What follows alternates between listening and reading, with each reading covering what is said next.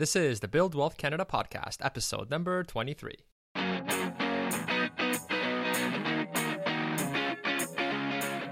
Welcome to the Build Wealth Canada podcast, where it's all about becoming debt-free, accelerating your wealth, and taking control of your money.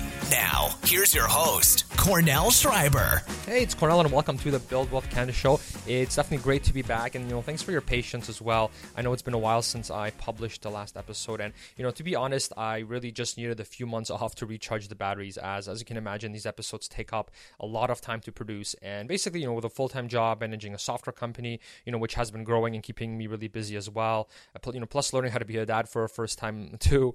I was just getting really, really burnt out. So things have really stabilized since then, and really to help ensure that it doesn't happen again, I'm actually in the process of hiring an assistant that's dedicated specifically to Build Wealth Canada, so they can help with the administrative parts of the show, so that I can basically focus on bringing great guests on, producing high quality content for you, and releasing that content on a more consistent basis. All right. So, anyways, thanks for sticking around. There's a lot of great content coming up. This next one is more so on the entrepreneurial front, on the freelancing front, or if you want to be a professional blogger, for example. This is what this episode is more so about. And then our future episodes, some of the ones we have in the pipeline, are going to kind of switch gears a little bit and talk a bit more about investing as well, as I know that's a pretty big area of interest too for Canadians. All right, so to kick things off, I finally finished the free step-by-step video course on how to start your own business here in Canada and how to build your own website for that business. And basically, this course is different than what you might have already seen out there online, that built by Americans, basically, because this one is specifically for Canadians, which is important because Canada has its own sets of rules, its own kind of regulations, and what you need to know about starting a business. And we're actually really fortunate in that it's really easy to actually start kind of a side hustle in Canada, a lot easier than some of the other people in other countries that I've spoken to. So definitely something of interest. And also, if you do want to have a Canadian side business, then you also want that .ca domain name, which can really help you with the the search results. And there's a sort of a specific way to get it, and it's only really available for Canadians as well. So I show you in the video. It's a step-by-step video guide on how you can actually get that, so you can show up higher in those search results, if you're dealing with a lot of Canadian clients, for example. Also, what's particularly neat about the course is that I did actually build it for a real live business. So this is actually, I built the site from scratch for a business that's actually fully functioning. The site's up there right now. So this isn't some hypothetical kind of imaginary business that I'm building a website for. You actually get to see how I built it step by step while I explain what I'm doing, so that you can actually follow along and build your own site with me. So I thought that was pretty neat. All right, and I really haven't seen an in-depth guide like this out there for somebody that actually takes you through the whole process from beginning to end. So I'm sure you'll find it really, really valuable, whether you want to earn income on the side by being a freelancer, or maybe you want to be a contractor of some sort, or or an online entrepreneur, or maybe an author, or even if you're not in that entrepreneurial, you don't have those entrepreneurial ambitions, but maybe you would like to have just a site for yourself, for your portfolio, so that if you're ever looking for another job, or, if you want to be contacted by headhunters, let's say, and people are, if they're looking for someone to hire, well, your site's up there. It has you, it has your portfolio, has your credentials, so that people can find you easier, and really help you, maybe get that promotion or help you get a new job, so it's definitely good, I think, to have your own site anyway, just to sort of show off your skills and your portfolio. So, whether you're an entrepreneur or not, I think this can be, a lot of help to you. And I think I said before, the guide is totally free. You don't even have to, give me your email to get it or anything like that. And you can basically get the full course over at buildwealthcanada.ca/business. Or if you want just the site component, so just to learn how to build a site, then go to buildwealthcanada.ca/build. All right. So buildwealthcanada.ca/business if you want to learn everything step by step from starting your own business. Or if you just want the site component, it's buildwealthcanada.ca/build. All right. So go check that out if you're interested. I'm sure you'll love it. And now let's get into the show. So, my guest today is Miranda Marquit, who is basically at the top of the heap when it comes to being a freelance writer and a professional blogger. She is the author of her book called Confessions of a Professional Blogger, which I've read and really enjoyed. And she has basically achieved what bloggers and writers just starting off are hoping to achieve. So I thought it would be great to get her on the show and really to give you some advice to, aspiring aspiring freelancers and aspiring bloggers.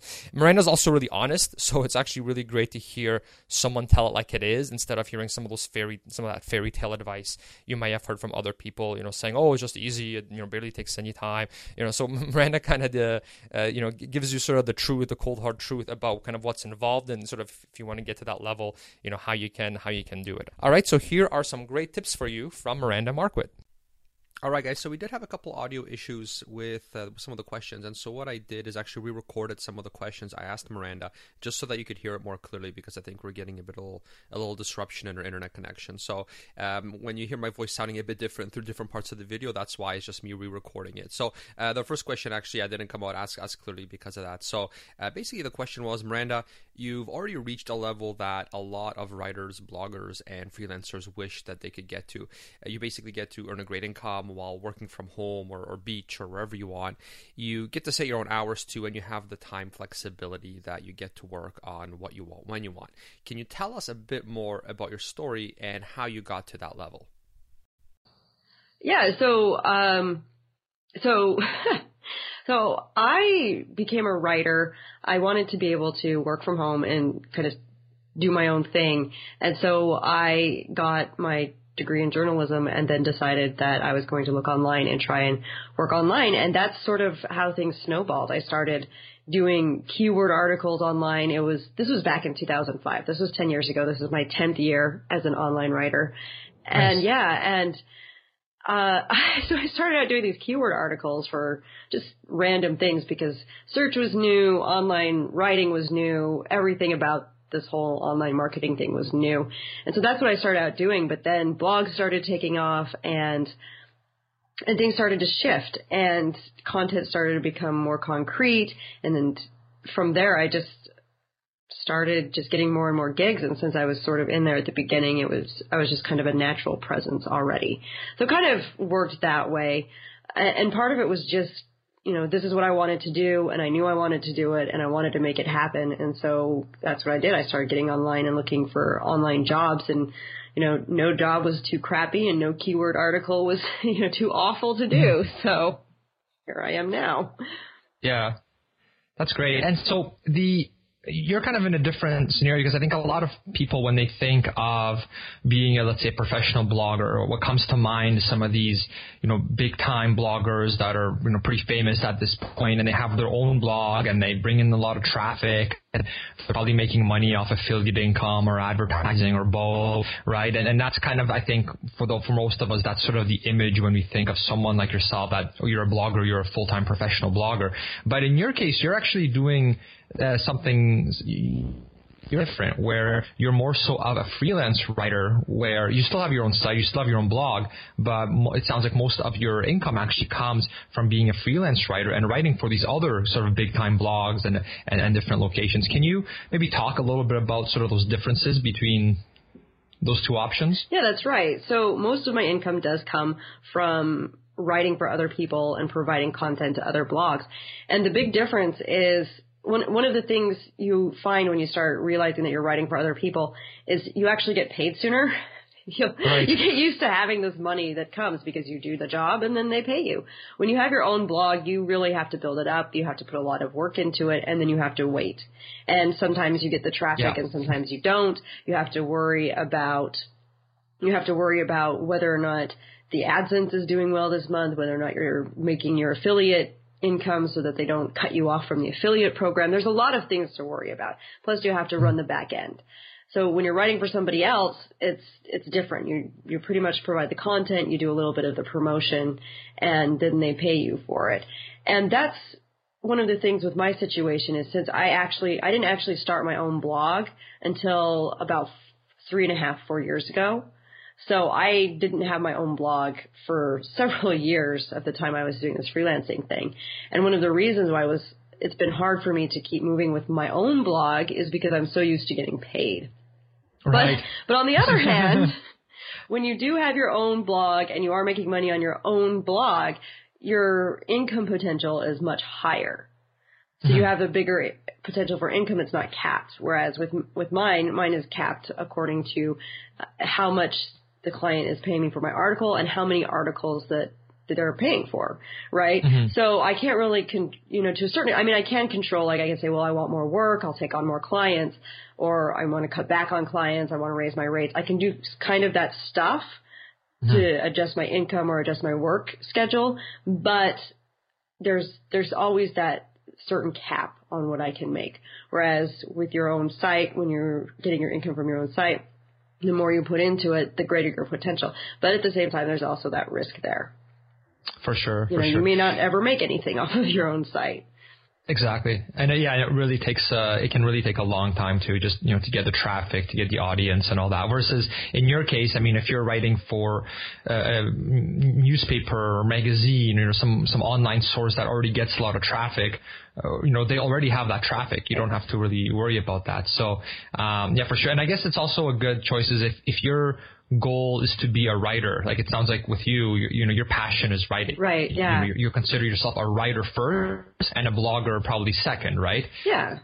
Yeah. So in those cases, it seems like this being a freelance writer can be more of a fit if that's kind of your ultimate end goal, because that, you want to be a writer versus if you want to be a business person that has their own blog and maybe sells products on there and has affiliates, that kind of thing, so I think that's kind of a different person with different objectives. So it's not like one's better than the other. I think it's more what is it you're ultimately looking to achieve. Yeah, right. What fits you? What's going to work best in your idea of what you want to have happen.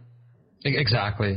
Yeah. So that's really neat. And yeah, we had we have a really popular, we had a freelancing expert on as well. And yeah, that's one of the things he was saying was you really have to, the money comes a lot quicker. Whereas it could be, 6 months, it could be a year, it could be several years before you see any money if you're trying to build your own blog or any significant money whereas if you start freelancing, you could go full time, I would think pretty quickly, if you're able to get some of those clients. Right. Yeah. Yeah. So is the process different depending on which route you take? So if someone's just starting off, they're debating between taking the blogger kind of route or the sort of freelance route. And are things different? Are there different things they should really consider between the two? Well, yeah, I guess. Well, and part of the thing though too is some of the things I would change is some of the things I've learned and some of the things that have changed about the landscape since I started is I would have started my own blog much sooner in my own idea, because really as a writer, as an online writer, as a freelance writer, you do need to have a home on the web. You just do now. It's just the way it is. I was fortunate in the time that I started that wasn't as necessary, but now it really is. So whether you're trying to build up your own blog and make revenue from your own blog and turn your own blog into a business, or whether you're just looking to find other clients to be most of your business, you still need to have a home on the web. So that's definitely what you need to do. And you need to make sure that you have some good examples of what you can do, and you need to make sure people can find you and know how to contact you. So that's something that's the same either way. You need to build up your home on the web. But for the most part, when it comes to, and actually there are a lot of similarities anyway, because you still want to build your network. You still need to build your reputation, because having your own website and building up your own business as a blogger, and just building your own business around your own blog, you still need to have a good reputation. Right. You still need to bring people. You still need to meet people and build those relationships with people if you're going to be successful. And it's the same thing with the freelancing. You need to have a good reputation or nobody will hire you. You need to build relationships with people so that you can find clients and so that you get good word of mouth. And you need to be able to build around that. So in a lot of ways, a lot of it's the same. The difference, I think, comes into how much focus you put on it. So if it comes down to a choice for me, if it comes down to a choice between doing client work and writing something for my own blog, I'm going to do the client work because that's what pays me. So it kind of depends on where you're putting your time. And so sometimes that kind of makes me feel sad because I'm like, well, I'm not investing in my own self as much as I, could be. But at the same time, I do need to do that client work and get the money. So a lot of it comes down to what your site's going to look like as well. And if you look at my site, I've got some ads and I've got a little bit of affiliate stuff going on, but I'm not selling a product. I'm not selling anything in particular, really. I just have a couple things that you can click on. And so my site the way you set up your site is probably going to look different. My site's set up to say, here I am and look at me because you want to hire me. Whereas, Exactly. whereas if you're setting up a site as the blog is your business, you're going to have it set up a little bit differently. When you're deciding what to write, either for your own blog or for a freelancing client, how do you decide what to write so that you don't spend hours writing an article and then nobody actually cares about the subject that you're writing about, and therefore nobody actually reads or shares your article? That's a terrible question to ask me, because I just sort of put out there what I think is interesting, and then we see what happens. No, when I'm writing for my own blogs, I pretty much think about, well, what sort of issues am I facing? What sort of issues did I face in the past? And one of the things, especially on my freelance writing website, a lot of the content that I write comes from questions people have asked me. So what are things that people want to know?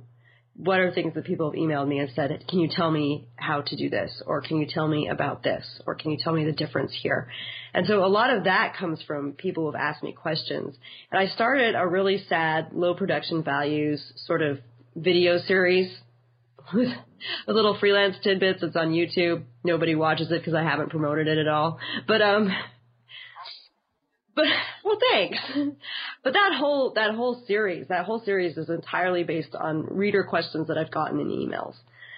People who have said, I have this question. And usually I answer them back with something really quick, but then I'm like, well, yeah, even though I've sent them back an email that gave an answer, I'm like, well, maybe other people have this, and, I'll just make a video series out of it. So I did. And so I've been working on that. So a lot of my content just comes from things that people have asked me and what they want to know, or it comes from what I'm going through at the time.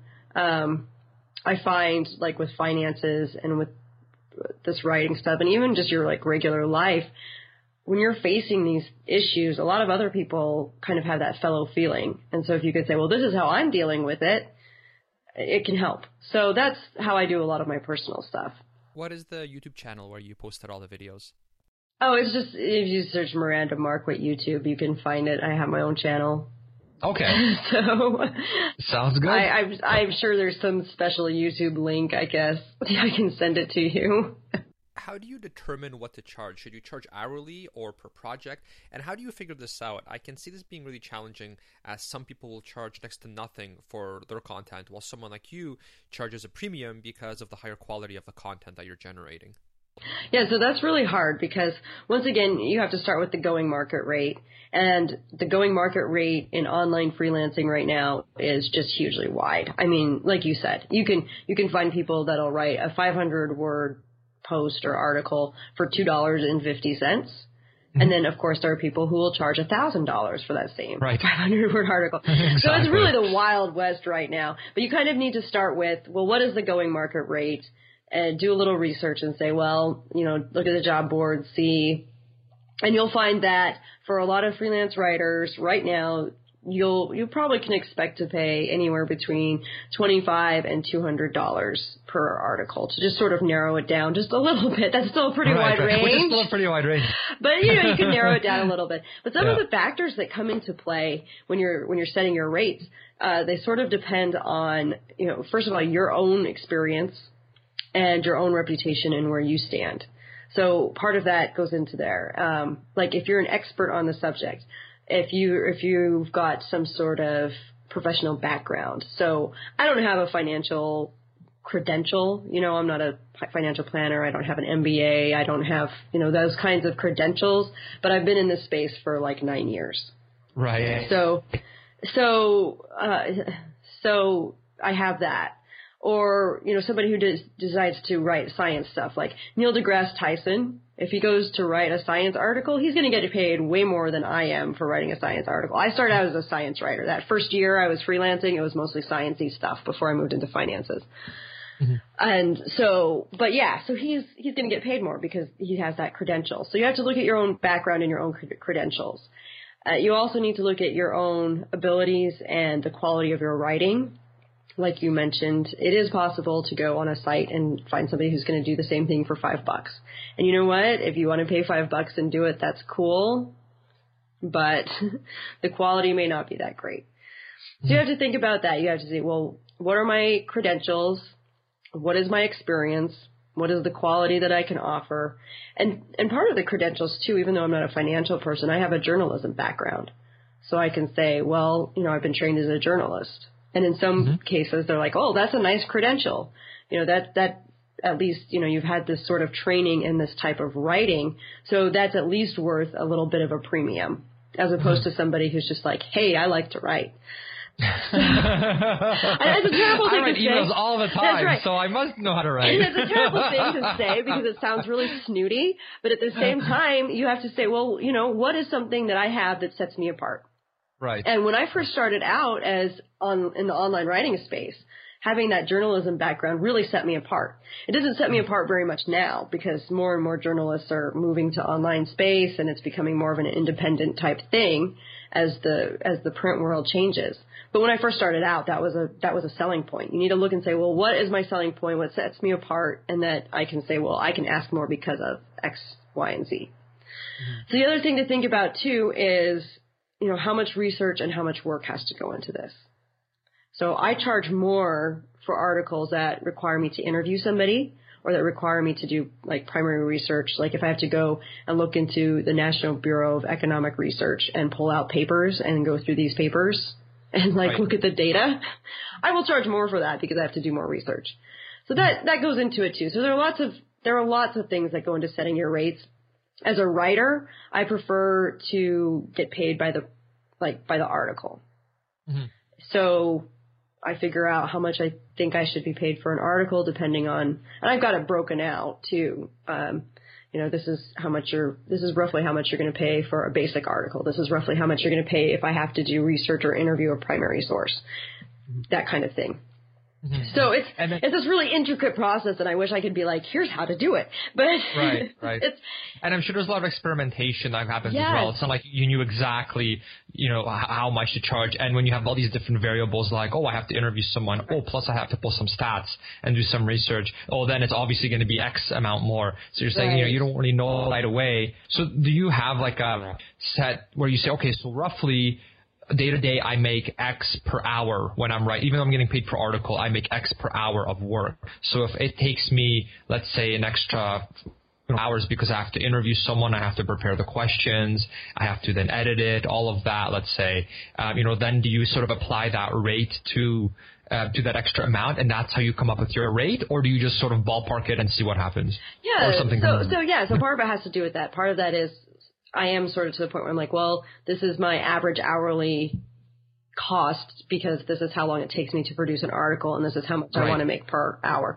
And this is how much I would get paid elsewhere. So kind of I know that I'm worth this much, basically. Yeah. As well, right? So there's some element to that, and then part of that, some of the element is just.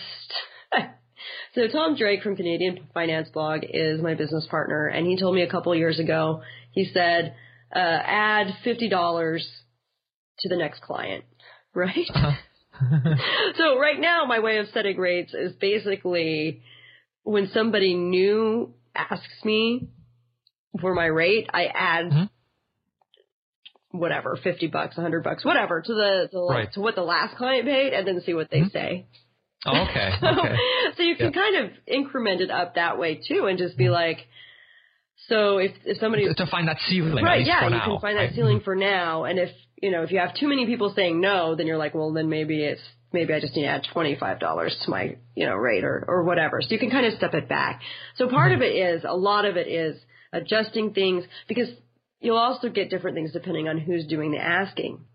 A major brand will pay you more than an independent blogger, for instance. So I can't charge an independent blogger that I'm doing staff writing for at the same rate that I charge a major brand that I'm doing writing for, because the independent blogger can't afford that. So then you have to decide, well, where do I want to focus my clients? How do I want to do that? I mean, I built my reputation with independent bloggers, but I've shifted more now to larger brands. I do more of my writing for larger brands now than independent bloggers. So it's kind of moved. Right. And has it moved because, well, they pay more, right? But hard to get into that to sort of get into that circle right away. So would you say that you've kind of built your way up to get to that level where, you start off at maybe some of these smaller, less well-known brands or some smaller time financial bloggers, let's say, and then you build up your reputation, you get some good testimonials, your portfolio is getting built up, and then you basically get on that next sort of, get to that next level once you've played around in that one sandbox. You sort of get into that next one where, okay, now I'm ready to escalate because, I have that brand reputation. I have that portfolio. I can charge more now after these harder clients. Right, exactly. And that's really how it works, is just building that reputation, getting to know people, doing some networking, and just being involved in your community. Because the other thing you have to consider when setting your rates is, am I doing general purpose writing or am I in a niche? Right. And when you're doing general purpose writing and you're like, well, I'm a utilitarian writer, you might have more work and you might be able to do more things because you'll have more breadth, but you may not get paid as much. So when you're in a niche and you're well known in your niche, then you have that reputation and you can actually charge more for that. So in the personal finance niche, I charge more, and I'm a very niche writer. And when the personal finance niche implodes, I am in so much trouble. But and that's part of one of the reasons moving to brands. But when you have that niche, then you can say, well, I'm a specialist, and specialists get paid more. Mm-hmm. And so that's the other thing. So I'm like, well, I have a niche. I kind of went this way. I went into the financial niche and I get paid more because I'm a specialist in this niche. So even though I'm not like a money expert, I am an expert on writing about money. So, right. So I don't have those credentials that say, hey, I've got this MBA, I'm a financial planner, whatever. I don't have those credentials, but I'm an expert at writing about money. I know this subject. I know what to write about and how to write about it. And so that kind of brings you a premium as well. For somebody that wants to get into this but doesn't have any sort of credentials, like from a fancy college, for example, maybe they didn't study journalism in school and aren't sure how to really set themselves apart, would one way to do that be to guest post on other people's sites so that they are basically building their portfolio of work and building their credibility as an expert in the field? Yeah, that can definitely help. I think before you can go guest posting, though, you do need to lay groundwork, because more and more guest posting is, in the early days, like 7-8 years ago, guest posting was like the wild, wild west, right? You're like, hey, let's exchange guest posts. And pretty much anybody you talk to would be like, yes, let's exchange guest posts. Now it's different. People are like, this blog is my identity. This is who I am. We need to vet these people. We need to be careful. And so you can't just go and be a guest post anywhere. So what you need to do is lay the groundwork. First of all, your best off, if you're like, well, I want to be in this niche, or I want to cover this niche, or I want to be in charge of the subject, your blog needs to reflect that. Mm-hmm. So, because once again, in today's world, I really think that you need to have your own home on the web. You need to have your own blog, your own site, whether you're going to go and be a freelancer or not. I mean, this is why I finally decided to start my own blog and get my own homes going on the web, because I'm like, well, I need to actually have a home on the web if I'm going to do this. And so that's what you need to start out with, is you need to start out with your home on the web. And you need to say, well, if I'm going to do this, and if I'm going to,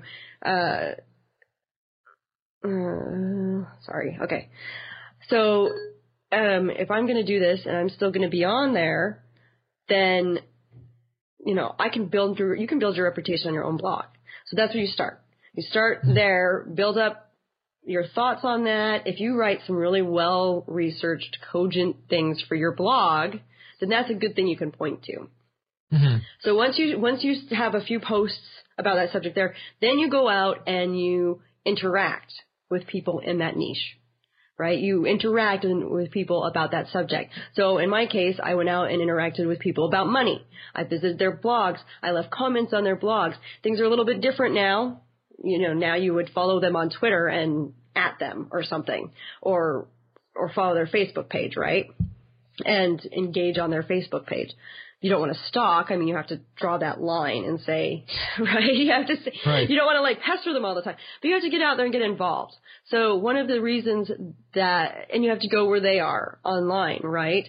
So back in the day when I started out, one of the places that a lot of people in the finance world they were on this website called Tipped, and it was a social media, social bookmarking site that focused on business and finance.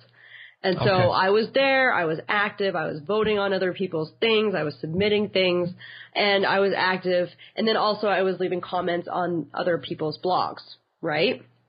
So then you kind of get your name out there and build these connections.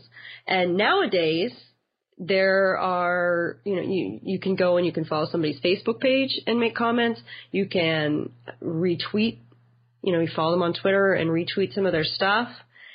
So there are things that you can do to engage. And so you start engaging. And one of the other things you can do now is meet people in person. It's a wild, wild world now, because back 10 years ago, the whole point of the internet was like you never have to meet anybody in person, right? If you're working online and you're an online writer, the whole beauty of the internet was you didn't have to actually meet anyone, right? But now, as we've developed and these online communities are even greater, we have this desire. We're humans. We're social animals. And we're like, we want to connect with them on this personal level that involves meeting them in person. Right. So that's what you do. And every major city has meetup groups, and you can find them. You can find bloggers in your niche and get to know them. So there's a lot of groundwork laying that goes in before you can start asking for blog posts. And guest posts. There's just a lot of stuff you have to do. And so you lay this groundwork and you have something to show them to say, hey, yes, I am a person who can comment about this in a cogent manner, and I can write. I have good spelling. And that's the other thing. Make sure you clean up your spelling and your grammar and your punctuation. Clean it all up. Make sure you're doing that properly, because that makes an impression. If somebody comes to your website, and yeah, you're always going to have typos. You're always going to misspell something. I have stuff that I misspell, or I have a typo, or I leave a word out. Everybody has that on occasion. But if your site is riddled with them, they're going to look at it and say, yeah, no, I don't want this blog post. Right. I don't want this person guest posting on my blog. So you got to build the connections. So you have to establish your foundation and say, look, I've got a blog about this, and I can comment intelligently about this. And when I'm on social media, I comment intelligently about this. And now I'm engaging you, and we are engaged, and we have this bond. And now I can ask if I can do a guest post. Right. Yeah, and I can see too, if you have your own blog and you publish a really good article, and there are a few really good articles, and those are getting shared, they're getting spread around. Maybe somebody features it, let's say. Like I know I was featured on an article, and then Yahoo Finance Canada picked it up, right? So so you get like these kind of things happen to you. Where someone else picks it up, and then it obviously that increases your credibility a lot as well, because now they see, oh, okay, well, if it's good enough for Yahoo or whoever or Wall Street, whoever it is that's a kind of big time, plays, then that I can see that really kind of opening some doors for you as well. Right. Yeah. So you do. You just need to keep working on that. But I really think the relationships are the most important things. Yeah. You can't just go cold and be like, hey, you should take my guest post. You can't. You have to have a relationship, because people want to know you before they put your words and have you help represent them. That's a great tip, yeah, because I can see how some people might get discouraged where they try this, they reach out to a few blogs, and they don't even get a response back through email or however, right? And then they get frustrated and think, okay, this isn't working, this sucks, I just got rejected by like 10 different blogs. This is, but then you've never interacted with them before, they don't know who you are, you've never met them. So I can see that being, like you said, to lay the groundwork first instead of just asking right away. Right, and that's the thing, is so many people now get emails. We're all inundated by emails from people wanting something. I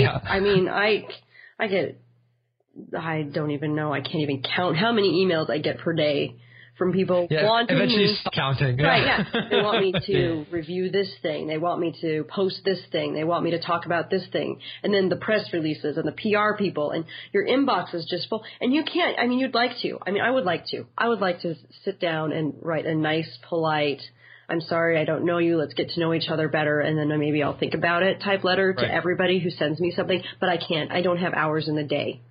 Right, exactly. I mean, I would spend all of my time answering these emails. If I wrote a nice, polite rejection or a nice, polite, well, let's get to know each other and then try again to everybody. I would it would take up all my time, and then I wouldn't make any money, and my son would starve, and we'd be out on the street.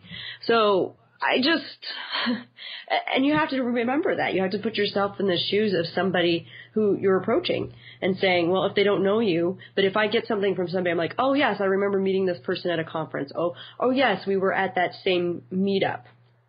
Or, oh, yes, I've seen this person around the internet. They added me on Twitter, and, they retweeted this article of mine and had a nice little comment or something like that. I could say, oh, yeah, I recognize that person. Right. Otherwise, it's just we're all inundated with all of this email, and we can't, it'd be nice, but we can't.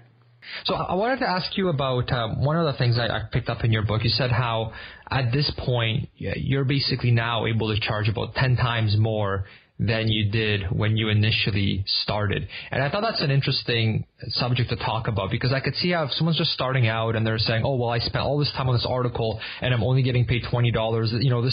This isn't a good use of my time. And, they get frustrated because, you don't get to those, $500 article or higher kind of level overnight, right? So how long did it take you to get to that level where, you're able to really, make some significant money there? And what do you think made it that allowed you to do that? Yeah, so the first 3 to 4 years that I don't have an exact timeline because it starts to get fuzzy right as it goes farther back. But no, for the first 3 to 4 years, I didn't make a whole lot. And I was kind of in that boat where I'm like, really? Come on. But yeah, so that's part of it. So it takes time, and you're not going to just be able to snap your fingers, and there is no magical solution to fixing this. You just have to keep going. And so part of it was, so for the first 3 to 4 years, I didn't get paid that much. And I would just, I'd keep trying to charge a little bit more. And as you build your portfolio and as you have more things you can point to, and as a writer, as you keep writing, you get better. Right. I mean, you just do. The practice helps you improve. And you start building a following as well. And And as that starts to happen and you start to gain momentum, then you can start charging a little bit more, a little bit more, a little bit more. Mm-hmm. But so I didn't get to that point. So for the first 3 or 4 years, it was a lot of just toiling and just why? But just keeping and sticking with it and just doing what I could. And then after 3 or 4 years, I started saying, well, people started instead of coming to me and saying, this is what we will pay you, and instead of me having to just apply for just jobs that are like, this is what we will pay you, people started coming to me and saying, how much do you charge? Right. But it took 3 or 4 years to get to that point. And to have people actually contact you, as opposed to you now having to go out there and say, hey, look what I can do. Right. Hire me, right? Like just to be able to switch it over like that. Yeah, and it did. It took 3 or 4 years to even get to the point where some people were doing that. Right. It was probably, around the 6 year or so mark, 6 or 7 year mark, before I actually got to the point where I didn't have to. It was, probably around 6 years or so, where I got to the point where I didn't have to actually apply for jobs anymore. Right. And people just came to me first, and they asked me about, what I could do, what I was available for, and all of that kind of stuff. So it did. It took a few years to get to that point. So it was probably about 6 years before I could really start upping my rates and really start saying, this is what I charge. I'm willing to bend a little bit on the price and we can have a little bit of a negotiation, but don't negotiate with me too far because I can walk away. Right. But it did. It took probably about 6 years to get to that point. So that's the thing is, and so many people today, they hear these overnight success stories. Yeah. And what's that saying? I don't remember, but there's that saying that says, that overnight success was, preceded by years of hard work, right? Exactly. To the onlooker, it looks like it was overnight success, but that person's probably been working at this for an extremely long amount of time, building those skills, building all that to get to that level. Yeah, for sure. Yeah, and And that's the thing. So, and a lot of people used to be like, oh, well, I see your name everywhere. How did you, I want to be that. And I'm like, well, okay, I'll see you in 6 years. Exactly. It's like I didn't wake up one morning and all of a sudden, I was critical mass in the personal finance world. Yeah. Right. So that's the thing is it requires, the desire to just keep going and plugging away. And now it is a little bit easier to get to that point a little bit sooner if you can go out. And once again, it's about those relationships and meeting people and building relationships with people and just getting out there. Well, and that's the thing is there's so much out there now that it's like, yeah, you can write this amazing, wonderful thing and you can be the greatest writer in the world, but people aren't just going to show up there, which is why, I kind of joke about my YouTube thing because like nobody knows it's there, but I haven't done anything to like promote it. I haven't gone out there to be like, hey, look at what I have. This is pretty much right here with you right now. It's pretty much the first time I've been like, hey, look at what I have. So we're trying to get you some views on that YouTube channel. Yeah, right. But that's the thing. So you have to, you kind of have to, and it's really for a lot of writers who, a lot of us tend to kind of be a little bit introverted and we tend to not want to, go out there and say, look at me. Right. That's hard. It's hard to have to like go out and say, I am going to go put this on social media and I am going to try and promote this and I'm going to ask other people to help me with this. It's hard. Mm-hmm. It's hard. And I still struggle. I still struggle with that. I still have a hard time with that aspect of it. Right now, once you have, let's say, your content out there, I mean, speaking of promoting it, once you have your content out there, let's say you wrote a really great article and you think this could sort of be maybe get you some contracts in the future, some freelance gigs. What's working well for you these days in terms of how you promote your content and your work? Yeah, I'm terrible. I am the worst. I still don't really, the best I can do is be like, hey, I'm going to tweet this out like you seem for 3 days. Pretty Twitter savvy. You seem pretty Twitter. And the sad thing is I'm not even the one tweeting them out anymore. I have a VA who does it for me. I just told him, I'm like, wow, Miranda's really on her game. To my defense, it is my sister. Okay. And so she knows me really well. Right. So she does a really good job of like, this is Miranda. But no, a lot of it, and I do tell her like, I do give her like, here's what I want promoted specifically. Here are some of the hashtags I want to use, that kind of thing. So there's that. And then I do make an effort. So even though she's the one who does the tweeting and the scheduling and looking at that stuff, I do make an effort to go back and say, well, who is sending me ads? Who is sending me direct messages and getting back to them? Mm-hmm. So I do make an effort to go through and do that and, engage. So I do kind of have that. It's sort of this hybrid thing where I don't have it turned over completely to somebody else, but, I do have her help me manage it because social media is it can suck up your time. It just sucks it away. But really a lot of it just has to do with, comes down to, writing with my voice on my personal things and, letting people kind of get to know me a little bit and being willing to kind of engage. But yeah, I don't do a whole lot of going out there and, a lot of promotion.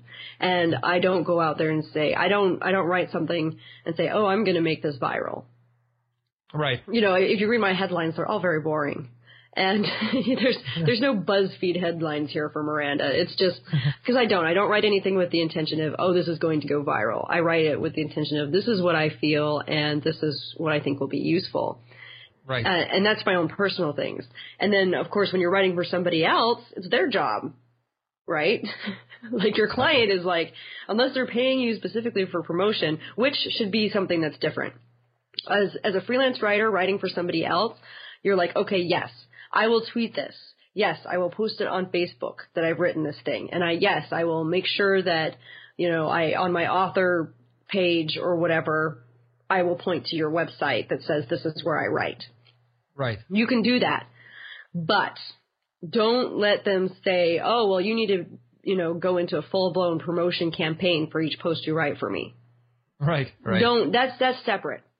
Okay, so promotion and writing are two separate things. And while as a freelance writer, you do need to say, yes, there's some aspect of promotion that I need to do. And it does make sense as a writer to be like, oh, yes, look at this thing I wrote for somebody else. That makes sense because that does help you as well. Going out there and trying to make them go viral, that's not your job. Right. That's their promotion person's job. That's their marketing job. And so make sure that you kind of, draw that line there. It's somebody else's job to make it go viral, which is why I'm a terrible person to ask about promotion, right? Because for the most part, I'm writing for other people, and it's their, they have marketing departments and they have promotion people, and it's the other person, if they've given me an article that they want written and I write that article for them, it's their job to make it promoted. So. Right, and I can see that being a kind of a mistake where somebody's just starting off, they're getting paid, let's say $5 or something to write an article, and then the client comes back and says, oh, okay, now I need you to promote it using these means, right? And then, so now they expect you to spend hours promoting it afterwards, right? So, although I remember in your book you did mention how the whole promotion thing is something that you can actually work into your agreement with them to actually increase your rates as well. So if you have you have a really good Twitter following, right? Right, yeah. You can actually use that as a leverage point to say, look, I will tweet it out, I will do this. But to do that, it actually costs extra, right? Because now they're basically getting people, you're bringing them an audience as well. Right. So I thought that was a really neat tactic. If you are good at social media, if you have a big following, you can leverage that as well. Oh yeah, definitely. You can definitely use it as a value add kind of proposition. Yeah. And especially if you're in that specialist in that niche, right? Like in your case, you're personal finance. So writing personal finance, I mean, it's very valuable for them, for you to promote it, put it on your blog, link to it, all that, because you already have a following as well. Right. So it's a really natural fit. Yeah, but as you know, but still, I have a hard time with those promotion things. And so it's really not something that's in my wheelhouse. It's not something that I really do. Right. Well, you're a writer first and foremost. Right. Exactly. Right? That's your thing. Yeah.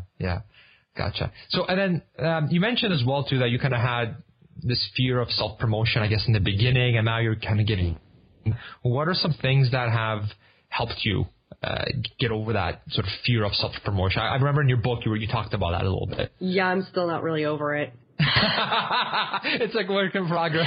It is a work in progress. Yeah. No, I tried. Oh, my gosh. So – So we were having lunch with somebody I didn't know previously. We had just met him, and I was with a couple of good friends of mine, Tom, of course, from Canadian Finance Blog, and Steve Chu from My Wife Quit Her Job. And we were with this kind of new acquaintance to me, and we were standing in line and talking. And I didn't know him very well. This new guy, I didn't know him at all. And I was talking to him, and he was like, oh, well, do you know so-and-so? And I was just like, and I said, I'm not even going to say what I said because it's so embarrassing. But, Steve was looking at me because Steve and Tom have both really been big on saying, Miranda, you need to promote yourself more. You need to hype yourself up a little bit more. Right. They're like, you don't need to be like overbearing or whatever, but you do. You need to own your awesome a little bit more, right? That's an awesome quote, by the way. Oh, you're awesome. I like that. Oh my gosh. And so Steve's looking at me like, what's she going to say? So I said just something awful, and it was kind of tongue in cheek, but it was also kind of just like this really sort of brag kind of thing. And I'm just like, and then I just turned bright red. I could feel my face heating up, and I'm like, I will not be bragging about myself anytime soon. For a long time. It was just terrible. My attempts to be like, yeah, I'm awesome are really sad. So, and they always come off just wrong. So I'm a little socially awkward. So you combine the social awkwardness with this like desire to try and then in the back of your mind you have this crippling fear that you're going too far. And so you have all of this mixing together. So no, I still have problems with that self-promotion thing, but I'm getting a little bit better about it. Mm-hmm. And it's sort of a baby step thing where I'm like, where if I've written something that I think will really help somebody, that's something I pick and say, hey, this is really useful. And I wrote this and I think it could help you. And I'm better about saying that, saying this is a useful thing. Right. And it's sort of baby stepping, which is a big step for me, because in the past I would have been just like, I would have been just put it on Twitter or put it on Facebook and not had any sort of comment with it. Oh, okay. And, I would have just kind of quietly put it up there and gone away. And now I'm like, no, now I'm like, this is this thing that I wrote that is useful and helpful and you should go see it. So I'm sort of baby stepping that way. I still have a hard time. And occasionally I'll even email somebody and be like, I need your help promoting this. Would you mind tweeting this for me? I've started doing that a little bit. Right. I am nowhere near the level of other people who are just like, who seem to be able to just be like, hey, I've got this new thing going. I'm going to email 50 of my closest friends and ask for them ask for their help. I can't do that still. I still have a hard time with that. So I can't help you there. All I can say is baby step and sort of learn to recognize that, yes, you do have something to offer, and then start trying to just offer that. Mm-hmm. Yeah, for sure. And then are there any other challenges that you see a lot of aspiring full-time writers cross, or common mistakes that you see basically they're trying to hit the level you're at, and you just sort of see them hit these challenges or make certain mistakes? Is there anything like that to hopefully help maybe prevent some of the pain people go through in their rise to the top? Well, honestly, to tell the truth, from my perspective, I always go back to the Princess Bride quote, "Life is pain, Highness. Anyone who tells you different is selling something." It's just, I would love to say there's this magical thing where you don't have to go through this painful, horrible process. But the truth is, I recognize that I came into this online writing thing at a very good time. I came in when there weren't very many people doing this professionally, and I came in before it was big news, right? Mm-hmm. Like right now, it's crowded. The whole place is crowded with people who want to be writers and do this online, because it's great. I mean, it is. You can be location independent. You can, do all this stuff. And there's still plenty of jobs for everyone. I try and, I don't view other writers as like competition. And I think that's probably the first thing you need to do, is say, we're all in this together. And I have a long list of other writers who, when I turn down a job, or if I don't have room for it or something like that, when I turn down a job, I can go in this list and I can say, oh, so-and-so is at the top of I rotate the list, it's like this rotate. Oh, okay, yeah. I'm like, so-and-so is at the top of the list, so I will recommend them for this job. Oh, okay. And so I think part of it is you really do have to realize that you're all in it together. And, there's this sort of, this sort of inclination to say, oh, well, we're all competing. And it is. The online world's a little weird in that, yes, you are kind of competing because, you're all applying for the same jobs, right? You all went to the ProBlogger job board, and you're all applying for the same job. But at the same time, you do need to help each other, and you need to work with each other and promote each other's stuff. I promote other writers' things. Like I said, I recommend them. I've had several different writers, thank me for helping them, find gigs and all that kind of stuff. So I think one of the best things you can do is just, build those relationships and kind of realize that we're all in this together and sort of try and help each other. And then you're learning from each other too. Right. That's all. Yeah. And you just, I don't know. And a lot of it is just, you just have to hang in there. It's just, they talk about the novelists, right? The novelists who slaves and slaves and slaves for years and years before they finally get their bestseller or whatever. And it's the same thing in the online freelance writing world. You do crappy jobs that you hate doing for a few years. I didn't like writing keyword articles about window treatments for 2 years. That was not work that I enjoyed doing. It was not high-minded writing that I liked to do, but it paid the bills. And that's the thing, is you need to decide, well, am I going to just do this and pay the bills right now and go for it? In which case, you sign up for those, you sign up for Text Broker, or you sign up for Writer Access, or you sign up for Demand Media, and you do those things, right? Just so that you can get your paycheck, and then on the side, on your own blog, you build up your own reputation on the side. Mm-hmm. Or if you're like, well, I want to make it as a freelance writer writing all these high-minded things, then you're like, well, then I keep my regular job and do this as a side gig until I've built that reputation. So you have to decide which path you're going to take. And since I decided, well, I'm going to be a freelancer and I'm going to work from home and I'm going to make this work, I did. I wrote keyword articles about window treatments and hardwood flooring and plumbing for years to pay the bill. I just saw your eyes light up when you said plumbing. That must have really been exciting for you. Miranda's secret passion. Plumbing, everyone. But that's the thing. So she goes to Home Depot every weekend. Right. So yeah, so you just have to stick with it. If this is what you want to do, then you stick with it. You either do the crappy jobs so that you can get paid while you're doing this other stuff on the side and building up your reputation so you can eventually write what you want to write. Or you have a real job and you write what you want to write until you get to that point where you can pay the bills. Right. But it all comes down to the same thing. If you want to make your living as a freelance writer writing things that you like writing, you have to do something somewhere. You're doing something crappy to pay the bills. You're either writing content that you don't want to write or you've got a real job. Right.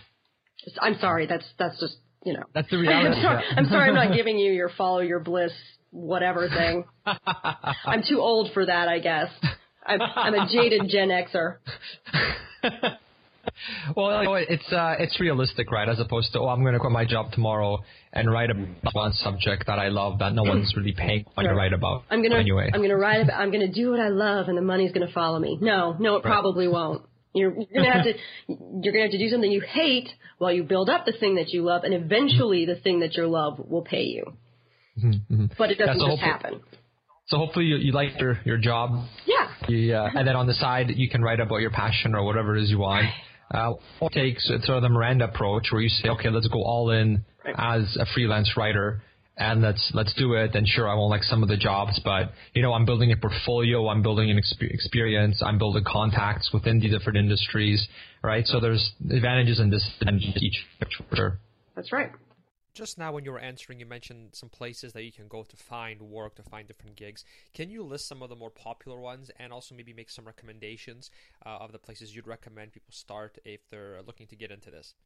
Right, yeah. So one of my favorite places to go, I like the ProBlogger job board. That's ProBlogger.net, and they have a job board. I like MediaBistro.com.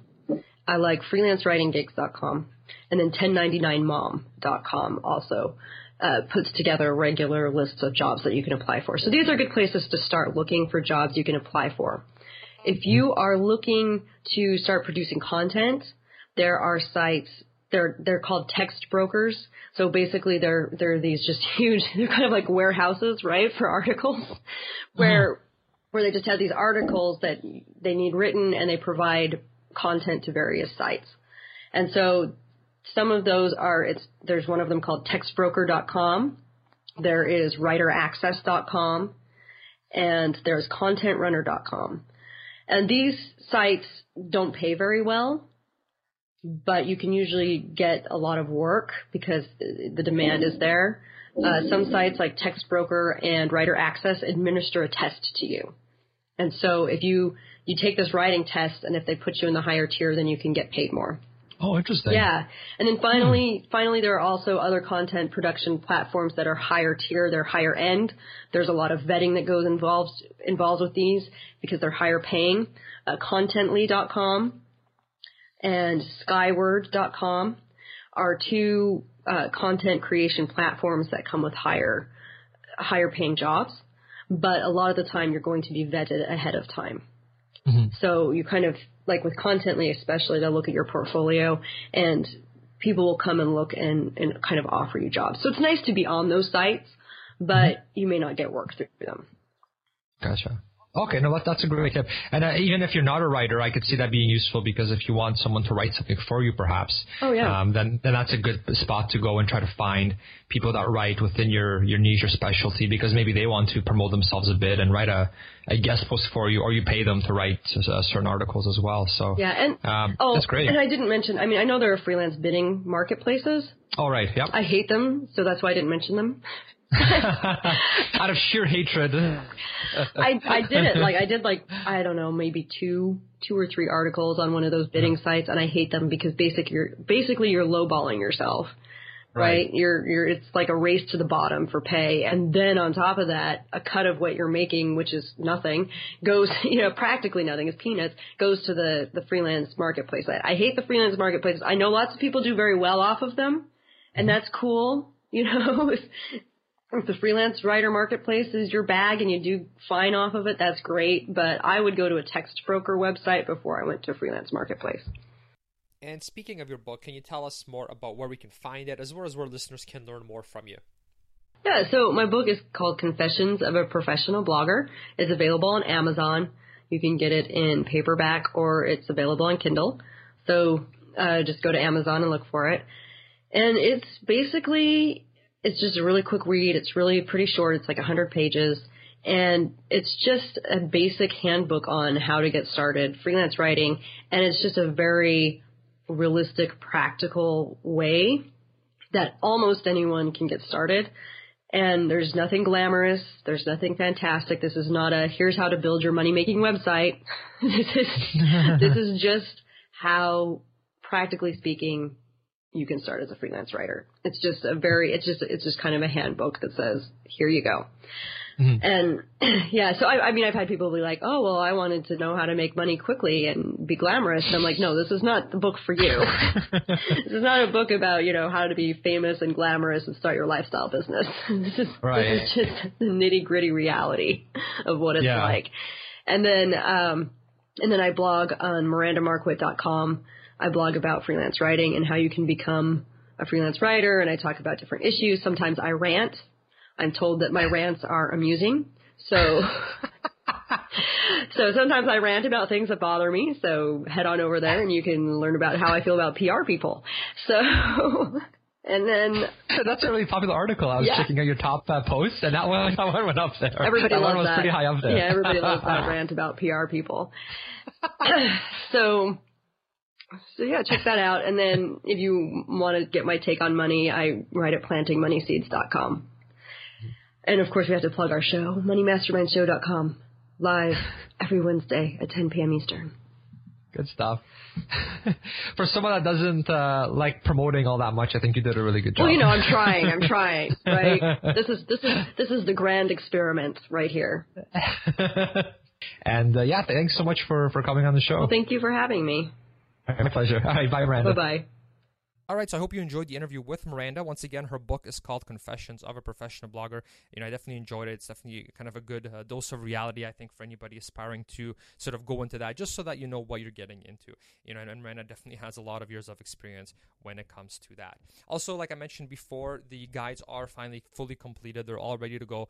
Basically, the whole course, the step-by-step video course on how to start your own side business in Canada is done, as well as how to build your own site here in Canada as well. So those guides are fully available to you. Like I said, they're totally free. You don't even have to give me your email or anything like that. Feel free to check them out. I try to make them as high quality as possible. It's buildwealthcanada.ca/business if you want to learn how to start kind of a side hustle or business on the side here in Canada.